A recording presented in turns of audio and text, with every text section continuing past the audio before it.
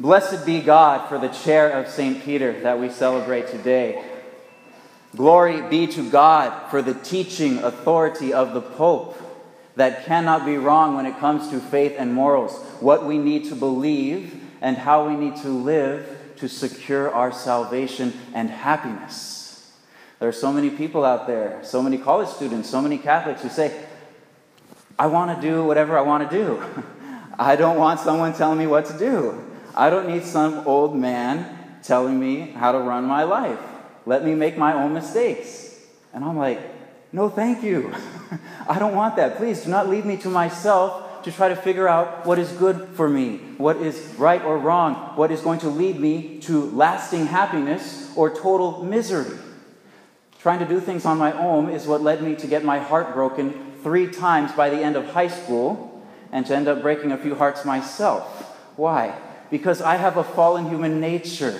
I tend to selfishness. I have a tendency to laziness and to cowardice. I tend to get it wrong when it comes to what's good for me or my loved ones or for my relationships. So please, I need someone older and wiser telling me what to do, right?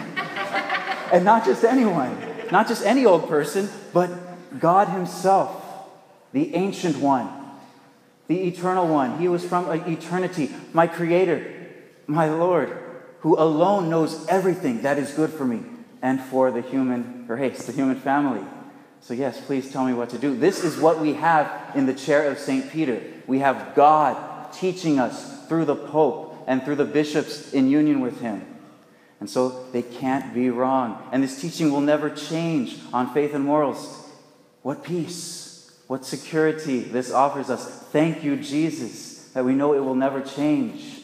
Key example that I think every Catholic, and especially college students, should know about. It's relevant to the temptations you all face. It has to do with contraception, artificial birth control. Up to 1930, every Christian denomination taught that this was a sin, that this was an offense against God.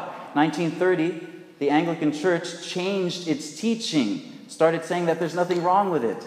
And little by little, every other Christian denomination followed suit, except the Catholic Church. And in 1968, when people were expecting, maybe Pope Paul VI is going to bring them out of the Dark Ages, came out with Humanae Vitae. What did he say? Continue the teaching of the Church. It's a grave sin. It's not good for our relationships. It's not good for our marriages. It's not going to lead to total self-giving love that we all desire for our marriages. It's going to lead to selfishness. And he made some predictions. He said, if we accept contraception, then what's it going to lead to? A lowering of moral standards, especially in regard to sexuality. Check. It's going to lead to more infidelity in marriages. Check. And how much divorce caused by infidelity made so easy by contraception? It was going to lead to men taking advantage of women, a loss of respect for women. Man would look at women as an instrument of his own, the satisfaction of his own desires. Check. Governments would coerce their people to use it. Check. If we accept contraception, eventually it's going to lead to greater acceptance of abortion. Check. And what did everybody say?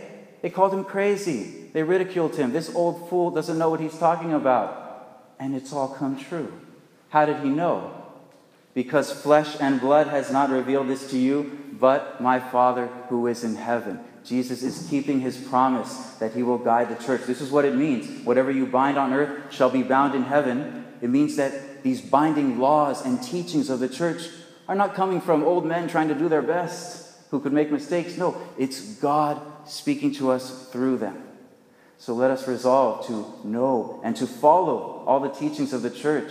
And let us resolve to pray for our Holy Father, for the Pope, that he may have the strength to bear all the ridicule, the criticism, the persecution for passing on to us the truths that come from God.